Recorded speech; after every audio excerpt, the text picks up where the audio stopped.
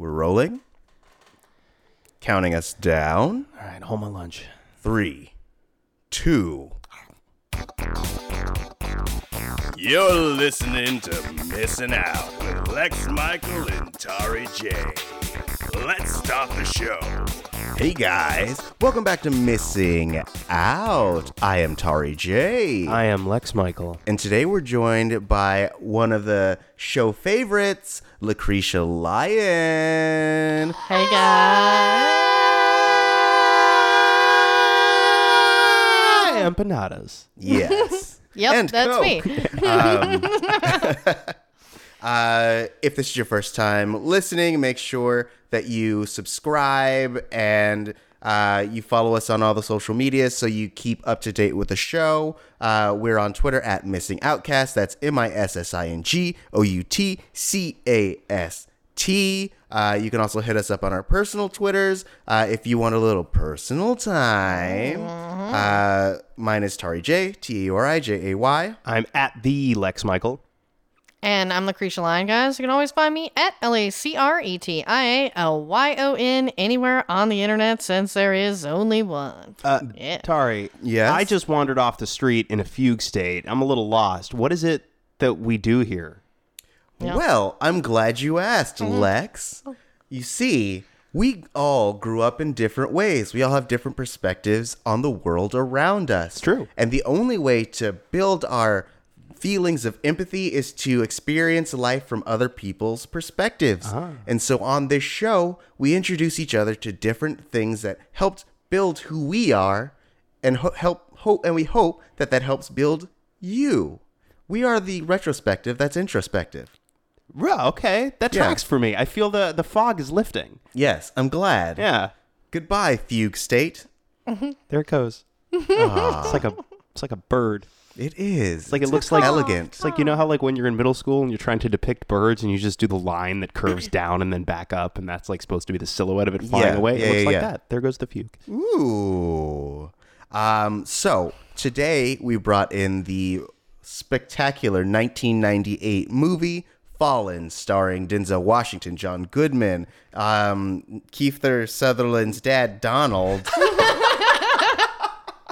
I thought Donald Sutherland was a bigger actor, but I guess with 24, yeah. It's got, Yeah. but it's also got your James Gandolfini in it, Yeah. the late great James Gandolfini, and Ada Turturro as a fellow police officer in the same bullpit.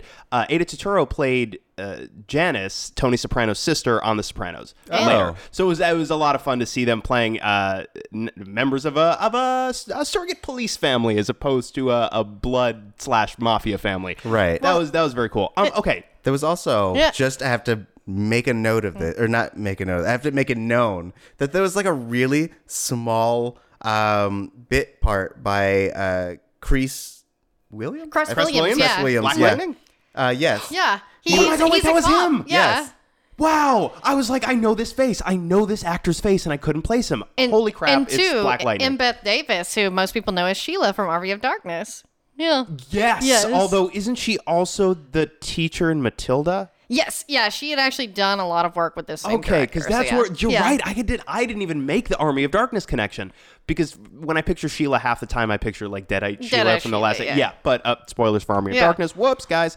But I made the Matilda connection during this movie first, which says something about me. Yeah. I suppose. Well, you know what? I was down with the till. Not like we don't That's what talk it about says. Ash all the time. Yeah. Down with the- All right. Oh, yeah. So Tari, the Fallen was your selection, and Lucretia, I said come do this episode with us when I mentioned to you that we were doing Fallen this week, and you got leaps and bounds more excited than I've ever seen you get about anything. So I had never seen this movie, so I would love it if both of you explain to me what it is about this picture, what place it holds in your minds and your hearts, and why you're both so amped to talk about it. I'll let you start, Lucretia. Well, yeah, like I've always loved Denzel as an actor because I actually really watched Saint Elsewhere and stuff like that growing up. But this too was one of my favorite films he was in because it's a supernatural thriller, very much in the vein of like movies at that time, like Seven and everything. So when people always talk about, I mean, Training Day is an awesome movie, but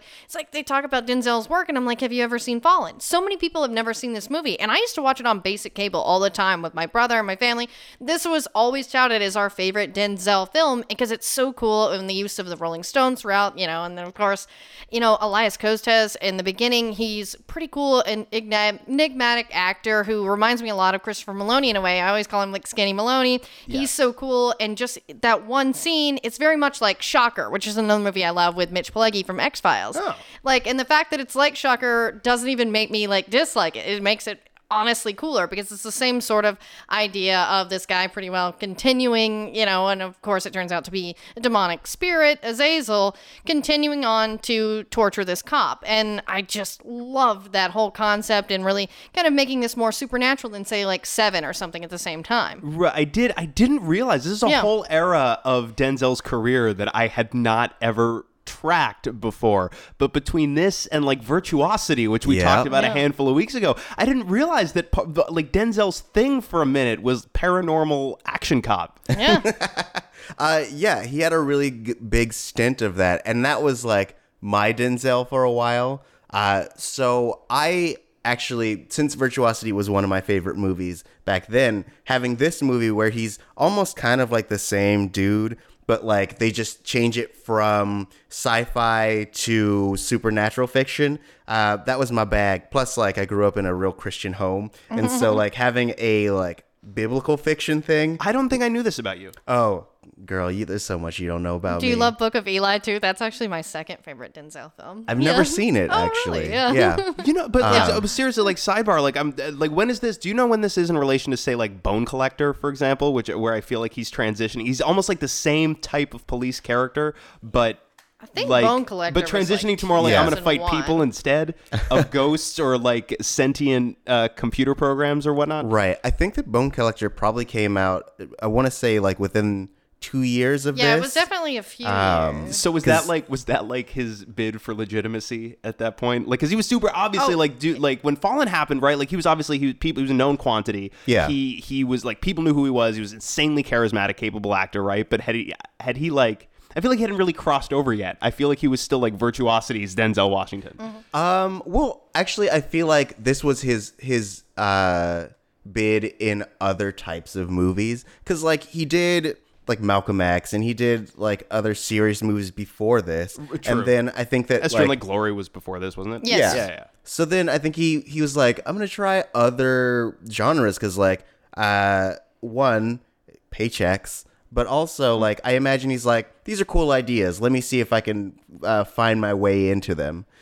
So he did like stints of just like really, I don't even know if they're obscure, but like they are left of the drama he had usually been doing. Right. When I use the word like legitimacy, I don't mean like in terms of his overall career. I mean in this specific direction. It was more like I'm gonna edge into more of the like adult thriller category and away from it's X-Files, but it's my entire filmography. Right. Yeah. Interesting. Well, maybe because I know that like I feel like he was doing these films, and then at a certain point he's like, I'm over it, and then he did not Collateral, Training Day. Yeah. And that was like another turning point in his career because they were like, oh yeah, he can do other stuff, and then it allowed him to kind of branch out into other bits of like storytelling. They went, oh, King Kong ain't got nothing on him. Hell no. So another thing that like really attracted me to this movie is that it was, I think we had talked about in one of our previous, I think it was Higher Learning, that like whenever a lot of the movies that I was watching as a kid were the world is terrible, like black people die in fiction stories. And so this was like the first like supernatural like fantasy type thing that like the bad guy won, and I was like, no, bad guys can't win. Right. That's not a thing. That's Right. why I loved And it, this like- movie. It was like, oh, the ending. Oh yeah, it like shifted my Yeah. whole worldview. Like I think about it sometimes. Really? Yeah. Oh. Just the image of, I guess, full spoilers for Fallen from here on out. Azazel just leaving the scene as the cat. Yeah. Like when the Yeah. when the Rolling Stones come back on the soundtrack and this cat, the way the cat is moving, it seems so jaunty. Yeah. Like Azazel's like, I figured it out. I don't even need people. I got this. And Let it me was tell you real about the creepy time to I watch almost this died. with Banky. Can I talk to you about that cat? Okay. You can. Mostly because I think that this story is very like if you look at the reviews, I feel like they're not great, and I know that fans weren't a fan of Azazel winning at the end. There's actually a fan cut where Azazel loses because people were like, I don't like it. This is some like Last Jedi man cut business. Right. But I think that like the storytelling in this movie is really well done. Like it even without the supernatural elements, it's a veritable just like whodunit. You know, Right. like it if you removed all the Azazel stuff, it could just be like the movie Copycat, for example. And so like that cat specifically, they do a lot of groundwork or legwork, establishing that was a possibility. So the first time that Denzel goes to the cabin, you see the cat run underneath. And then at another point when Azazel infiltrates the police station, you also see that he's able to possess non-human entities because he gets into that cat and then he uses it to get to the police station. So like they did all of the like pieces that they needed to make sure that this made sense as an ending. And I really like that. I did not track all of that. I did. I was so. I don't. This whole. I felt like I was consistently having to collect myself during this movie because I kept bumping into things, not stuff that I was having trouble reconciling, like not things that leapt out to me as issues necessarily, but I just kept bumping into things, and then I would think about those things while the movie kept going. So I was maybe missing things like tracking how we set up the animal, for example. Like I took, we can go through, like, as we're talking about this, I'll go through like the relatively limited number of notes I took, because what ended up happening was I started taking notes up top, and then at a certain point became so lost in some of these things in the movie that I stopped taking notes altogether. Well, because there's specific scenes, like another one where, you see Cress Williams has a quick cameo in the police station, but you also see actor Jason George, who, I remember most from like a WB sitcom like Off Center as the rapper, and he was really funny, but he's known from now Grey's Anatomy, and he will be the lead of the spinoff. Like, he's a pretty relatively known television actor, but he's one of the extras when Azazel is literally flipping from people to people to people at the food truck. Yeah. Yeah. Okay, so And that's so hard to follow sometimes. Who's he in? Like, the food truck. So Yeah. one of the things that really leapt out at me in this movie was the bit where the dude says to the other dude, "Do you know what you would look like with this sandwich up your ass?" Yeah. And I don't know what he would look like with the sandwich up his ass. First of all, I don't want to know. Secondly, third, I can picture it. Fourth, I was stuck there for a good 10 minutes after that. Why? I don't know. It's just like I did not expect that there would be discussion of rectally inserted sandwiches in this picture. And I was not prepared. I was caught off guard. yeah, they And should put there that I in the remained. rating, Right. Like they did with Black Panther for the one finger gesture. It literally says one finger gesture, A rude and you're gesture, like, right? And it's like rated R for violence, language, and sandwiches being inserted in asses, hypothetically. yeah, they needed this for Lex. But seriously, stuff like that, I was just like, wow, that's, okay, it's a thing. This is great. There's demons in this movie. But stuff like, but even stuff like, okay, so I liked you. You tell me if I was reading way too far into this. So when they're talking about one of the first scenes in the movie, where Denzel is at the bar and he's talking to John Goodman and James Gandolfini, and James Gandolfini is giving him a little bit of shit for not taking money. Yeah. Right. Which is a thread that we completely abandoned. I was like, is this going to be the source of? I guess we're just setting up like what a good dude he is, so that when it's like, oh, he's being framed, it's like, well, oh, my whole world is so shifting because I'm so not the guy who's dirty.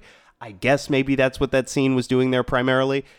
Well, it served two purposes. In that, one, yes, it established that he's a good dude, but it also established the environment of the police station he worked in. Right. In that, like, it made it so that you could believe that effectively he would go down for this crime just because the police wanted to sweep it under the rug. Right. So, like, I think that it served that purpose. No. That's not my issue with the scene. I liked the scene, and that makes perfect sense. I mean, you're setting up pretty standard trope of police drama at that point. It's right. Like, It's like if we're all a little bit dirty, if we're all a little bit on the take, then you not being on the take even a little bit, do we need to be nervous about you? Type of thing. We see this in police stories. It's very over much and over like and over Gotham. again. Yeah. Here's what I fixated on was their use of the term cream to refer to the money being taken. Was this a Wu-Tang reference specifically? I don't know. Cream, cash rules everything around me. Cream, get the money, dollar bill, y'all. No, nothing. I don't know. Because I was stuck on that. I could have looked this up, I guess, and instead I just allowed myself to remain stuck on the possibility for a little bit. I think it was more just that, like, cream you put in your coffee. I guess and sweeten so the it's like, pot a little bit. Make it a little sweeter. Because my brain went straight to Wu-Tang. Damn. Like, which, by the way, your explanation, way simpler. Way simpler. You don't have to reach at all for that. That makes perfect sense. I like that you went on this, like, down this deep rabbit hole, being like, cream. Are they talking about Wu-Tang? what are they talking about? Wu-Tang? Is it semen? What is it? What is this cream? And Lex is the whitest person at this table. That's why it's funny that you drew the Wu-Tang reference. True. Yeah. But no, like I reached for no, because whenever you hear cream in relation to money, I think of the acronym and I think of Wu-Tang. Get out of here. Don't give me. Why you gotta give me that look? Why you gotta judge me? I'm laying myself on the line right now. Hey, I'm sticking my neck out. I'm making myself vulnerable, and you're judging me. I'm not judging.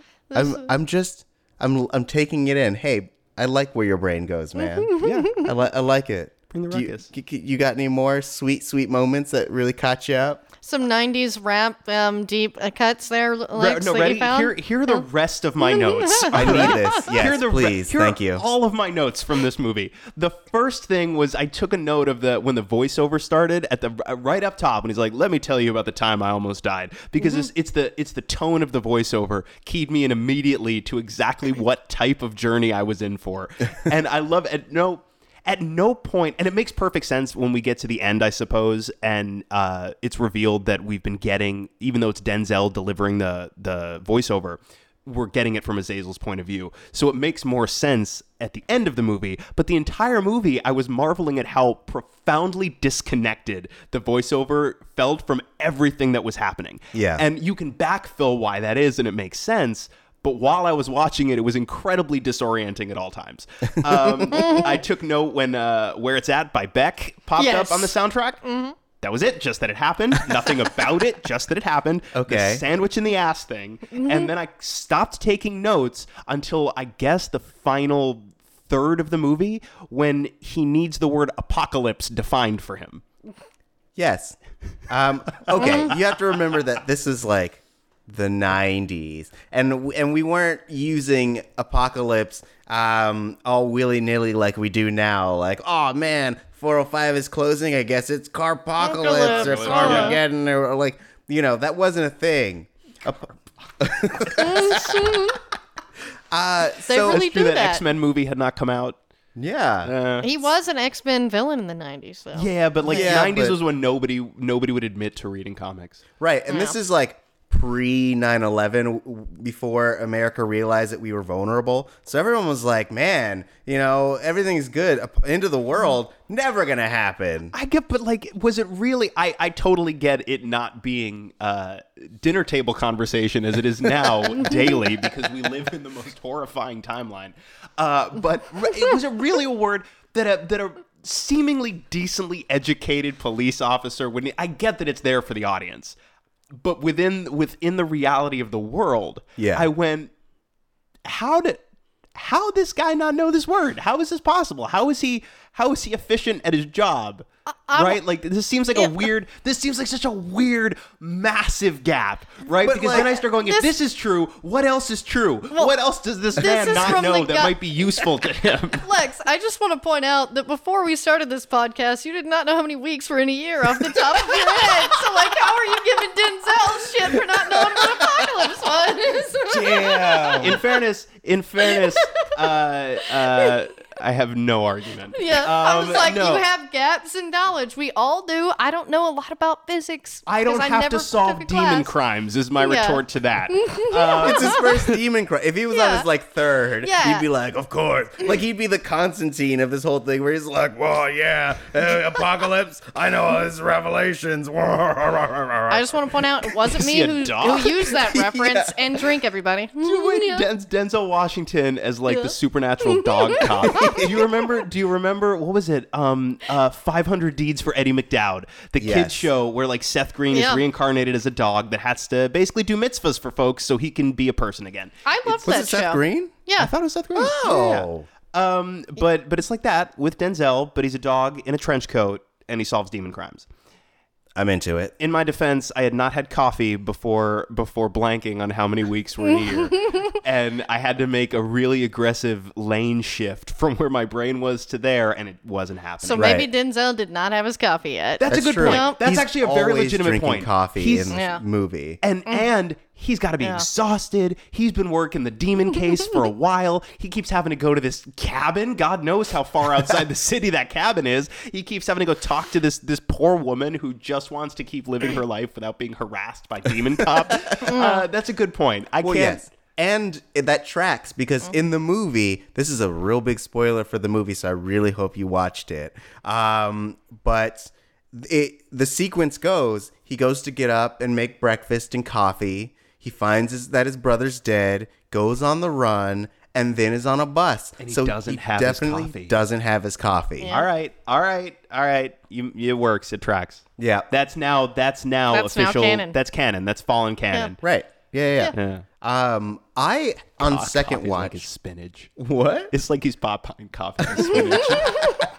It actually no cream. surprises me how much coffee he drinks in this movie. Like there are moments when like John Goodman, not John Candy. John Goodman is like, "Hey, you want some coffee?" And he's like, "I already got some." And then like when he's at the crime scene, he's drinking more coffee. There's like a dramatic scene where he has to go back to the precinct and he has his coffee in his hand and he's just like glug glug glug, and he like polishes it off and he's like glug glug glug glug glug, throw a cup on the ground.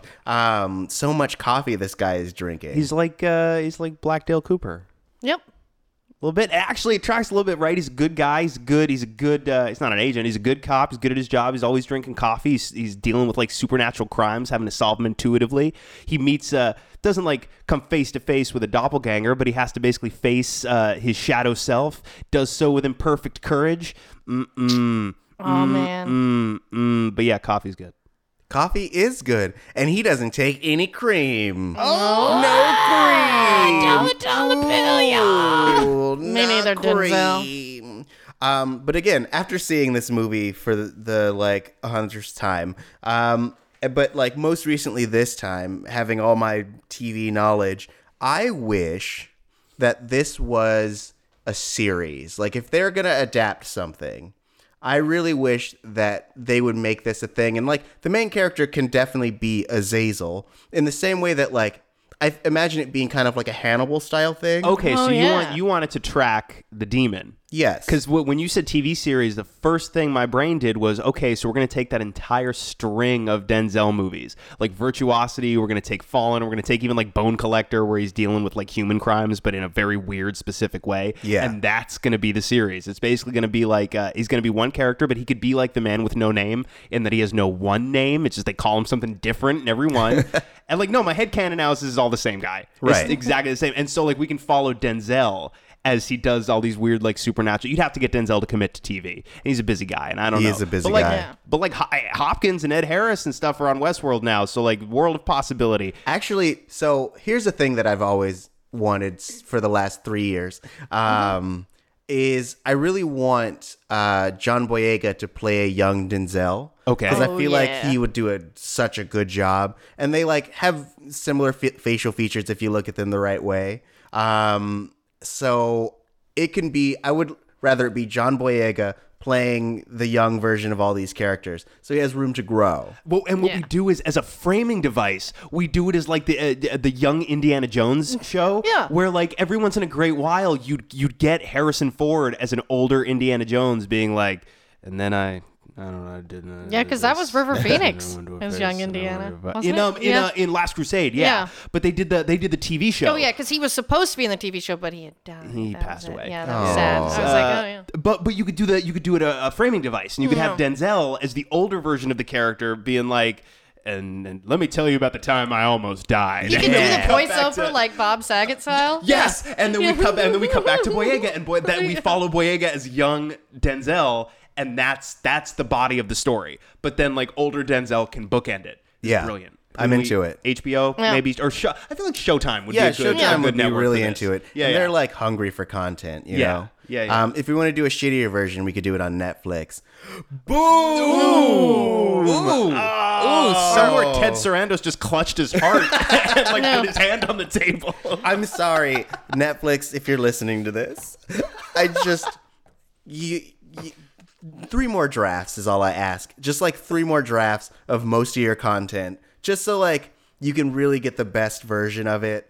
I feel like you guys stop at a certain draft and you're like, let's get this show on the road. And this is Tari Knox Netflix, a new segment on missing out. At Tari, don't at me about this. We didn't talk about this ahead of time. Nope. He's going rogue. Oh, Lex just threw you under the bus there. huh? He's No, going I mean, rogue. Yeah. the views expressed on this podcast are those of me alone. Even those views expressed by other people are the views are belong to me. Opinions my own. Your views belong to me. Goodness. Oh man, Trash fire. I really. I really liked John Goodman in this movie. Yeah, he I was like so John Goodman good. in literally everything. Although I think it's really interesting that, and I guess this was around the time in Goodman's career where he was really establishing himself as a film actor, as opposed to, right, because like he was still doing Roseanne at this point too, wasn't he? Yeah, I Yes. believe so. So now he was like really he had done movies before, but I feel like he was cementing himself as John Goodman, and so much so that on the poster, Denzel obviously gets top billing, and then on the poster, John Goodman is billed right under him. But I was like, I watched this movie and I was like, that's interesting to me because he doesn't really feel like any more of a presence in this movie than Donald Sutherland or even Gandolfini, even though I think Gandolfini is a little bit less screen time than John Goodman. Like he doesn't feel like and this isn't Goodman, it's the character. Like the character doesn't feel like more of an active presence than anybody but Denzel, really. Right. So it's interesting to me that he still warrants second billing on like the marketing materials. Yeah. Well, I mean, he was the role was specifically written for John Goodman. Really? Yes. So I imagine, like, with that in mind, one, I assume that the writer just really wanted to work with John Goodman. Well, sure. And two, like, he was the like main character's best friend. So I imagine, and he did have like one of the more dramatic scenes with Denzel. So I imagine him being like, "Yo, I gotta die on screen." Spoiler alert. I'll get second billing. Yeah. I'm John exactly Goodman. like What's that. up? I mean, maybe I don't know if his reps maybe did that. Pachu. Cacao. Yeah. Yeah, I feel like though, like, weren't they were quote unquote best friends, I guess, because we don't see them really being best friends very often. He doesn't. That's my thing. Is like he doesn't and they're partners too, right? Yeah. So I didn't feel like he was any closer with like his ostensible best friend and partner than he was with like Gandolfini's character, a character who he ostensibly does not like that much. Well, then you may have been down one of your I might have Wu-Tang been rabbit stuck on the holes. sandwich in the ass thing, like 'cause- during some of these pivotal friend moments. Right, because there are two very specific like friend moments where one is when Jonesy goes to the basketball court to pick up Denzel, and he says hey to Sam, and he's like, I'm not gonna play basketball, ha ha ha ha. And then there's also the scene that I really liked, which was the scene where they were talking about the meaning of life. Yeah.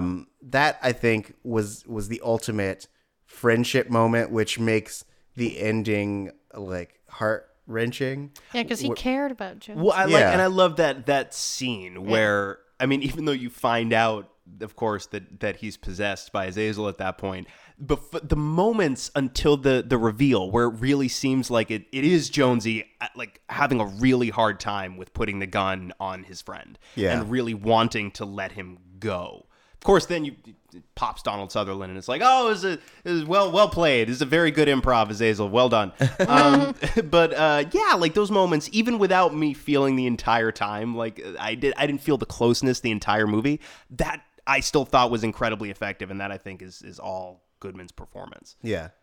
Speaking of that moment, can I talk about how much I thought it was great. This like three-way sequence when Donald Sutherland has the gun, and he's like, yo, I don't want to take you in. I don't care if you're guilty. I don't care if you're not. And all you can see it on Denzel's face that all he's thinking is, you fucked up my plan. What are you doing here, Jonesy? And like, I like, because there's this part of me that thinks that Denzel's character, or Hobbs specifically, was like, yeah, I'll kill the lieutenant, but not Jonesy. Right? Yeah. You're my bud. Yeah. You're my bud. Donald Sutherland, he's good. He's getting a little older. His hair's white. He's ready. Yeah. He's He's back like, I was if he's fine got with it. shooting him in the head, but He knew, right? He could have Yeah. retired with a pension like 5 years ago, and he stayed in it. He knew what he signed up for. Right. And in an alternate dark. universe, That's so he dark. becomes a dictator of the 13 precincts. What? Or districts? The 13 districts? Oh, in the yes, the Hungersmains. Gungan Dins. Yeah, the yeah. Gungan The games. Gungan Shames. Misa! We play the games! Misa from District 1 and 2! Yep. Yep. Misa volunteer. He was Buffy's watcher in the Buffy movie. Oh, that's right. In the movie. I was Yeah. like, wait, Jar Jar was Binks before. was not Giles. Yeah. That took me a second. Nope, Donald Sutherland. Took me a second, man. Oh, man. I'm now, while we're doing this, by the way, I'm pulling up John Goodman's filmography because I want to know where this places. Because it's just before Lebowski. Yeah. So this is like, so he's been like, so Goodman's been doing movies since like Eddie Macon's run in 83, but like consistently like real strong supporting roles until like he was in prominent. That's right. He was in Revenge of the Nerds, like solid supporting roles. He was in True Stories, the Talking Heads movie musical. Did Raising Arizona with the Coens in 87, and then King Ralph in 91, and then he did like really strong supporting roles, like big prominent roles until 94 was the Flintstones. Mm-hmm. And then so Blues Brothers 2000, 98, and Fallen. So Fallen 98 was a big year for him because he had Fallen, Blues Brothers 2000, Big Lebowski, Dirty Work, The Real Macaw, and he was Santa Claus in a Rudolph the Red-Nosed Reindeer movie. And big Dirty year Work for is Goodman. Dirty Work is one of the best movies of all time. If y'all have not seen that, you've got to watch just for the hooker in the trunk bit. Even just that moment, it's so good. It's Norm Macdonald's first film, like that he does. That's him starring vehicle, but that and Screwed, some of the best work. So really, this certainly wasn't like the arrival of John Goodman. John Goodman had been working for a decade plus, but I think this was the year that John Goodman started being in like 5 to 6 movies a year. Right. Anyway, that's it. Thank you for going on this journey with me. Hey, yeah. anytime, The man. history of Goodman. A good man's history. Lucretia, what excites you about this movie? What about it makes you fall from delight? Oh yeah, I did love that little transition there. But yeah, I really like this movie because I'm obviously a very dark and disturbed person who's always been into the supernatural. And what I love is the fact that Azazel wins. He just goes into the kitty. And if I was a demon, or honestly just in the next life, I'd want to be a kitty, because that's the best. That's the best life, is just stand there and be cute. And then 2, he can just jump into anybody. Right, and like the cat like does his little jaunty walk away at the end. The music picks up, and then we dissolve to this big crowd shot. The implication being everyone could be Azazel. Fear everyone you see. Yeah, and it's just such a good film. And at this time, we had a lot of good detective films, because I always bring up Seven, because Seven was done just before this, and it's one of my favorite, like kind of cop movies. But this one is like, it's like Seven if it added the supernatural, because even the direction is very similar to Fincher's in a lot of ways, where it's the dark, the gritty, and just the going around it too, because it obviously confused you sometimes. You're like, wait, what is happening? That's what I liked about the film. It's less that I was confused by the movie and more that I was thinking about this guy getting a sandwich in his ass, and it made it tough to, like, occasionally I just had to check in with myself and be like, where are we? Great. But yeah, I mean, even at that time, and that's why, I bring up this in Seven, and even, Shocker, which was Wes Craven's, that was, was kind of a similar time. That was a Craven movie. Yeah, like, okay. And these movies, the evil tends to win, because in Seven, even though Kevin Spacey dies, spoiler alert, he got his wish. I mean, he completed his, journey. What's in the box? Yeah, and Wrath, there you go. And with this movie, too, it's like, you can't kill evil. And I think that's what I like, is that these all sort of represent just the idea of evil. And this one more so than any of these other films I've mentioned, that evil is all around and there is no defeating it. But you kind of need it there, I mean, in a way. Yeah. Without evil, there could be no good. So it must be good to be evil sometimes. Hardcore sidebar, I threw on late at night. I think the night I finished Justified, I threw on the South Park movie afterwards. Yes. Hadn't seen it in a very long time. And it shouldn't hold up, and yet it does. So I just took another off ramp really quickly, and I pulled up Denzel Washington's filmography, and I am deeply fascinated by this, because what we have leading up to this, like into the mid to late 90s, we have this staggeringly impressive string of like prestige dramas, right? Like Glory. He did Mo Better Blues after that. He did Malcolm X. He did Kenneth Branagh's Much Ado About Nothing, Pelican Brief, Philadelphia, Crimson Tide, and then in '95 we do Virtuosity, and we start doing this weird. He starts weaving between the prestige stuff and like the very seriously minded, Courage Under Fire, Preacher's Wife, He Got Game, and then we got stuff like Virtuosity and Fallen and The Bone Collector, going into and then I guess that's how we get to things like John Q and Out of Time and Man on Fire. But then Manchurian Candidate, I feel like, is maybe part of the same, like Denzel Washington does weird, creepy, paranormal / conspiratorial stuff. This dude's had a fascinating career. Oh, yeah. It keeps going. Yeah. He made an active choice to do, I mean, who knows what these scripts look like? Who knows what the script for Virtuosity looked like when he first read it? But I am now so fascinated with this idea that he had so established himself as a serious dramatic actor, like a dramatic force of nature on screen, and then actively decided to go do the kind of weird bonkers B movies that a lot of actors do when they are just building their resume, before they attain legitimacy. As much as I respected Denzel before, I think I respect him even more now, because he didn't have to go do movies like that. Well, yeah, and he chose to. Because Book of Eli was after Man on Fire. I think they even kind of came out relatively at the same time was Man on Fire and Book of Eli. And Book of Eli is much more like this movie, often even more ridiculous because it's post-apocalyptic. And is it Man on Fire where he puts some type of explosive into someone's ass? He does this in a movie, I'm positive. I'm positive he does this in one of his thrillers, and I don't one of the from that era, because he did a couple of those types of movies right around the same time. Yeah. And I'm pretty sure he does. He puts the sandwich in somebody's ass. The sandwich being some type of it's like a dynamite sandwich. Yeah.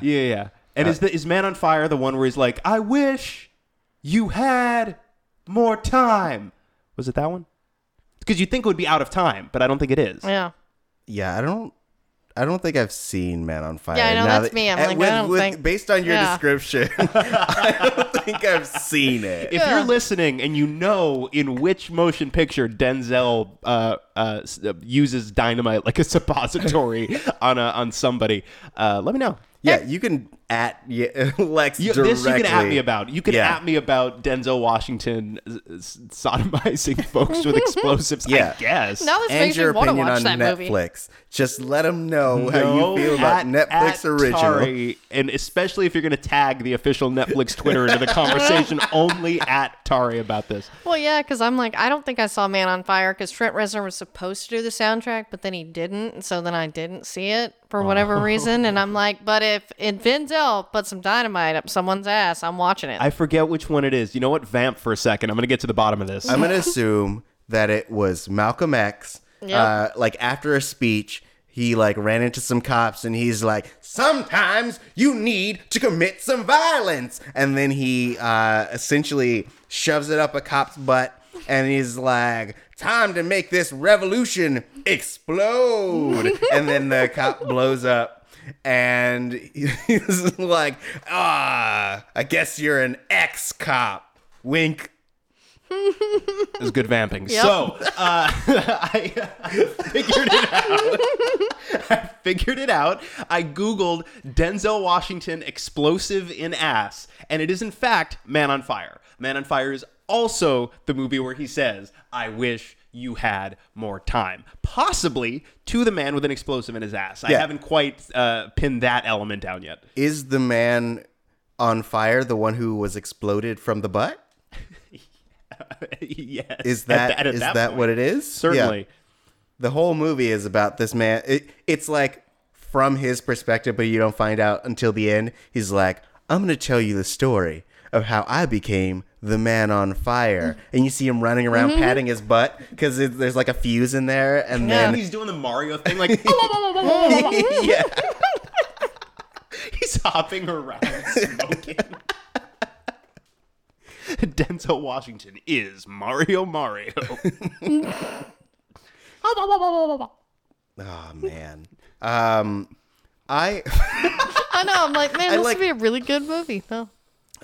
you guys, this transitions from these topics hard. So hard.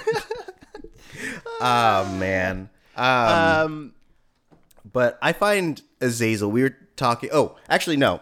Before I talk about Azazel, you brought up Virtuosity. And so when we were talking about Virtuosity, I had brought up that Denzel Washington, for a long time, refused to do interracial romance kisses because, one, racism, especially international racism. And he felt like it was going to hurt his career. So, like, in this movie, they definitely have, like, they lay the groundwork for him and Greta to be like romantic interests, but at the end he's just like, I'm gonna put a hand on your face and you can kiss that hand if you want, but where our lips are not touching, and I'm gonna leave now, take care of this kid forever, bye. Which Not cool. not cool. But I mean, with the way that they talk about like destiny and doing the thing you're supposed to do in the movie, I imagine that she's like, that's what I'm supposed to do. I'm supposed to raise this kid. You gotta hope, right? Like, you gotta hope. Like, it's part of her stated philosophy, right? So, okay, Yeah. you hope that she's cool with it on those grounds. Because if not, I mean, there's quietly a story in this movie about this poor woman who lost her dad. Her dad might have been driven insane by a demon before he ends up departing this world. She's already got that to deal with. And then all of a sudden, here comes Denzel and just turns her entire life and ruins it, saddles her with this kid. And she gets no Denzel loving. Like, No, that and not is the even, like- real tragedy of this film. And nothing is more that, than like a literal talk to the hand. Yeah. Maybe at some point Cress Williams comes and he's like, yo, I hear you met my buddy Hobbs, and maybe you need some comforting. This kid's gonna need a real nice role model in his life, so I'm gonna do that, and also I'm gonna light up your world. Black You'll Lives miss this in 2 years. Okay, that made it better. But no Denzel loving. I think also, speaking of role models, something that I really liked The movie was, role models? I said, like, the movie role models? Oh, no. No, Oh, not that. fuck No, you. not at That's a all. good movie. No, I really liked how good of an uncle and a father figure that Denzel was to both his brother and to Sam. Like, there's that moment when Denzel is playing with the kids and he's talking to Sam as he's leaving, and Sam's like, I don't want to play with my dad. My dad's a spaz, and he's like, he looks him dead in the eyes and he's like, don't disrespect your father. Like, your father, like, he's trying his best. Like, you really, like, show him the appropriate amount of respect. And I thought that was amazing. I really liked that moment a lot. Well, Yeah. and I really like they set up the relationship with him and his brother and him and Sam so well. That's why, like, in 2, it was done so quietly and emotionally. Well, you know, he obviously is just really heartbroken that his brother is in there dead. And, you know, the implications of what probably happened, but they don't even address it any way other than Denzel's face. That's what I liked, is like, yep, that's the way to do something like that, is just let him sit with it. Oh. There's also that moment where he realizes that at least for a minute there, his nephew was possessed by Azazel, and he runs up to him and he grabs him really quickly. But really quickly, it's like, you know that even if the kid smiles and reveals that Azazel's still in there, you know he's not going to be ready to do anything to physically harm this boy's, like, vessel, essentially. But then my brain goes to this place, which is if like the Wayans brothers were making scary movies already at this point, this would be when Denzel just, like, kicks the kid down the hallway. It's like, get out of him, demon! And it's just, like, beating the crap out of him. This extended, like Outcast, right? just this extended sequence of him beating the crap out of this kid. Yeah. Which doesn't happen because they weren't making those yet. No, they weren't. And that's the only reason. But okay. No, I can't not think about that scene. Yep. But I really like Azazel as a concept. I think that, like, something that, like, I think that if this movie was made now, they would have gone into this a little bit more, in that, like, everything that Azazel does, like, he's an agent of chaos, and he's essentially ruining these people's lives. Like, you get a little bit of it when, after he leaves the sandwich butt guy, he, like, calls and he's like, I got fired from my job. Like, this guy's life is ruined, essentially. And, like, how he's essentially made Denzel kill a couple, like, innocent people. And that's also why I would super duper want this to be a series. Netflix, if you're listening to me, this is your chance to redeem yourself in my eyes. Just kidding. No, stop digging a deeper hole, goddammit. Just apologize to Netflix. This is now Tari Neg's Netflix. That's right. They're going to be like, well, now we got to prove ourselves to Tari. Yeah, do it by making a Fallen series. But, like, I feel like if this movie was made now, or if it was a series, Netflix, then they would really go into how Azazel's not just a murderer, but, like, Azazel also goes out of his way to, like, ruin these people's lives, and, like, everything he does has consequences and effects. Like, that girl that he possessed for a couple days when on camera, essentially changing the narrative of the shooting. Yeah. Like, she has to explain that after he leaves her body. And you know, even if Denzel had lived, there's no way that his life would have been the same. So, like, there's this wake that Azazel leaves behind him of, like, broken pieces. Even if he leaves them alive, there is, like, there's just nothing but destruction that he leaves in his wake. And I think that's really fascinating. Yeah, it is, and my brain also goes to this other place too with Azazel. Now, this movie makes it explicitly clear that we are dealing with an actual demon. Like, there's an actual evil supernatural entity that's causing all of this to happen. But, like, Lucretia, you mentioned Outcast a couple minutes ago, and that's something else that you could potentially do if they hadn't made the decision to state, like, yes, this is very explicit, this is a real thing, there's a real demonic presence. You could potentially play with a similar thematic idea that Outcast does, which is, yeah, maybe there's an actual demonic entity possessing these people, and maybe it's just purely metaphor for the way that people end up either self-destructing or hurting each other for whatever reason. Maybe they're victims of trauma themselves. whatever. It's essentially like you could use it as a metaphor for the most destructive parts of human nature. Yeah, and I'm glad you brought that up because actually Denzel's character is named John Hobbes even after two of the main philosophers. And I know, like, when I was reading more into this yesterday, they kind of had a little bit of it wrong, but I minored in philosophy, so I can correct some of it. Is like, so Hobbes, his philosophy was that people were born evil and that people were pretty well only shaped by society and limits and things like that. But with John Locke, who was the other philosopher that they were using in the name, John Locke actually believed that people were tabula rasa, a blank slate that were molded and shaped by their experiences and things like that. So yeah, it was cool that you brought that up and I could transition to the philosophical talk. Woo. And maybe, by the way, like these aren't mutually exclusive ideas, right? Like within if you want to apply those philosophies to the movie, you could read it as, well, that's true, right? Maybe Hobbes is right and people are born evil, or at least with an openness to evil, and that's why Azazel has such an easy time hopping from host to host to host to host. Well, yeah, and that is what I always thought. And two, I remember I wrote a paper based in all three different distinct philosophies of people are born good, people are born bad, or they're a blank slate. And I believe that it depends on the person to whether that's true or not, because some people are just shaped by their experience, but some people are sort of more prone to evil, and that's probably why Azazel was able to possess some of these people, because it was often dirty cops or like the journalists, because sometimes those people love to just make a narrative anyway, like, so that may have been or the teenager that was probably like a vandalizing thing. So it tended to go to people who were possibly not on the up and up. Yeah, and I think that's an interesting, and now of course the movie doesn't address the philosophical angle that directly in that great detail, but I think it's interesting that you can take all of it, especially because, right, like the name, right, the philosophers' names that make up the names of our protagonists, like you'd have to think somebody involved in crafting this story was thinking consciously about these things, even if the movie doesn't really wade into that all that directly.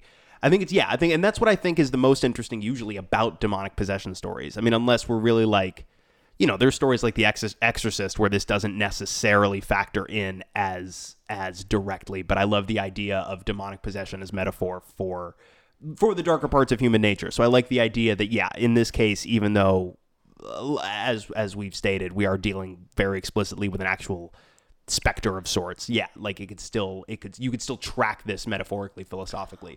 And the children could be possibly the blank slate, like, right. And then it's still able to possess these possible people. Right, because like they're more open, they're more innocent, they're more pure, they're less like Reagan in The Exorcist. Right. Exactly. So actually, you can draw that line, right? They're less spiritually guarded, maybe, because they are relatively new and they're innocent and they haven't been, if not corrupted, they haven't been, battered a little bit by this is the spiritual effect of living in the world. You know what I mean? Like they haven't experienced all of it yet. So they are still so much more open. So that actually, that fully tracks. So we are running low on time. All right. So I want to talk a little bit about Lucretia's new venture. But before we do that, do you guys have anything else did you want to talk about in this movie? Mostly, I'm totally there for the young Denzel series, or the young, like the where Boyega plays young Denzel. We use Denzel as the framing device, but I also really like the idea that we pull from this entire weird string of movies that Denzel did, so that when we get to season, 5, we could put together like a little Legion of Doom with all the antagonists. Like we'll have Azazel, we'll have Russell Crowe from Virtuosity, we'll have like the Bone Collector and whatnot. We'll have like those two guys that shot Malcolm X. That's in poor taste. And then we have, yes, it is. We'll cut that part. It's staying in. We'll cut that part. It's living in the sausage. We'll cut it. But then too, you can have him build a team of allies from all of his individual movies. You'll have good John Goodman before he gets possessed from Fallen. You'll have does he have buddies in Virtuosity? He had the cop or the psychologist. Okay. Yeah. So then that recruit them. And Kaylee Cuoco. And little Kaylee Cuoco, sure, recruit her. She'll be like the squirrel girl of the team. Yeah. And then you get I know in Bone Collector, I think Queen Latifah towards the end gets stabbed but lives. Yeah, she Yeah. lives. So Yeah, Latifah's impervious to badass in that knives, movie. Queen Latifah, we need her Yeah. on this team as well. That's it. We'll build it. This is going to be like season 5 though. Right, of course. Yeah, And, yeah. And then season 3-ish, he'll meet the Flash. And at the end, we realize that this whole legion has been run by a cat. Like a chair is going to turn around, and it's going to be a cat just jauntily going from side to side on the armrests, being like meow, meow, doesn't speak English, or every time it opens its mouth, it's Denzel's voice, and so it's like. Meow, yeah, my man. I don't know what Denzel Why sounds is he like. Aquaman? My man. Denzel had the my man way before Aquaman. I know, but you just did it like the Momoa cadence. Whatever. Momoa stole it. And yeah, instead of the helicarrier, they're all on the plane from Flight. Yep. I'm into it. Yep. By the way, another movie with both Denzel and John Goodman to feature Rolling Stones. Oh. Yep. Because when they introduce Goodman's character, I think they needle drop "Sympathy for the Devil." Oh, nice. Yep. And that's the one that was at the end of this. Got your little flight trivia in for the day. Yeah. Got your little flight facts. Little flight, not flight fiction, flight facts. Yeah. Ooh. Alternative flight facts. Alternative flight fact. Yeah. Denzel Washington was playing a beanbag chair. He does a good job. Alternative flight fact. That's why that was so impressive. How'd a beanbag chair land this plane? Was the beanbag chair on drugs? Hey, at least he landed it in that one. He didn't crash it like in that new movie. Beanbags full of acid. Best act beanbag chair I've ever seen. Alternative flight facts. So Lucretia. Tari's like, here's my exit. Yep. You just started a podcast recently, right? Yeah, actually, I have 2 little ventures. So, yeah, if you like movies like Fallen, like Sick Dark Things, I have a show with my co-host Chauncey K. Robinson, who you may know from those other shows at that network that shall not be named. But yeah, we moved over Netflix. It's Netflix. Yep, it's totally Netflix. But yeah, we have our show, The Red Room, your horror news source. So if you're looking for fun stuff to learn about with the news or interviews, and, we also have some fun segments. We actually do one real story a week because I believe in the supernatural. And we talk about love and stuff, like Rashomon was our first couple. We talk about lots of horror stuff. But if you're not into the deep, dark, and scary, and you're into positivity, listen to my podcast, Mrs. Brightside, which is on iTunes, Google Play, Stitcher, all the things where I believe this podcast can be found as well. So while you're listening to this, just type it in there, subscribe, listen. These guys will probably be on there soon. Yeah. Is that Mrs. MS, or is there another way to spell Mrs.? Am I stupid? MRS, yeah. MRS. Like I'm married to the bright side. Merces. Whoa. Yeah. Merces. Merces, bright side. Merces. Okay, cool. Yeah. And Red Room Horror News is also on iTunes. We do it in podcast form as well. Yeah. Ooh. Podcast. It's just a fad. They'll never take off. No one listens to podcasts. Oh, that's why Adam Carolla's a millionaire, though. But yeah. Yeah. It'll never work. Podcasts.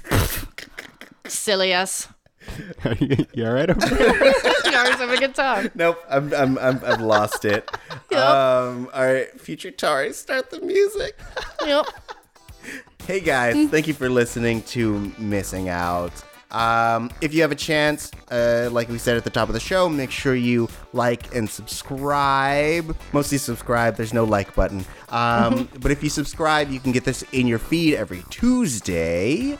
And make sure to go on and leave a comment or a review. That really helps us. 5 stars bubbles us up to the top, helps other people find us, lets them know that you also like the things that we're saying and or doing. Whether you agree with me on Netflix or not, feel free to leave us a little note and we'll read it here on the show, as we've done previously. Otherwise, you can find us on Twitter at Missing Outcast. That's MissingOutcast. But also, you can find us on our personal Twitters. I'm at the Lex Michael.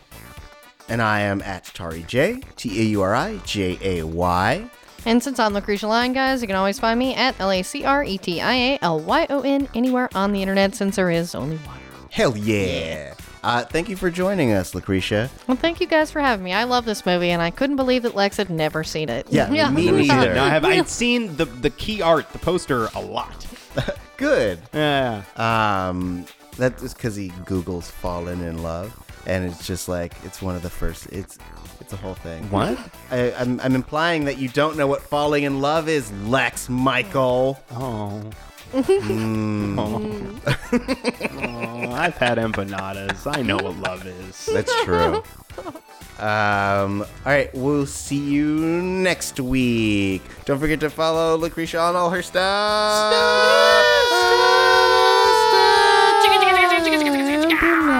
Swampa.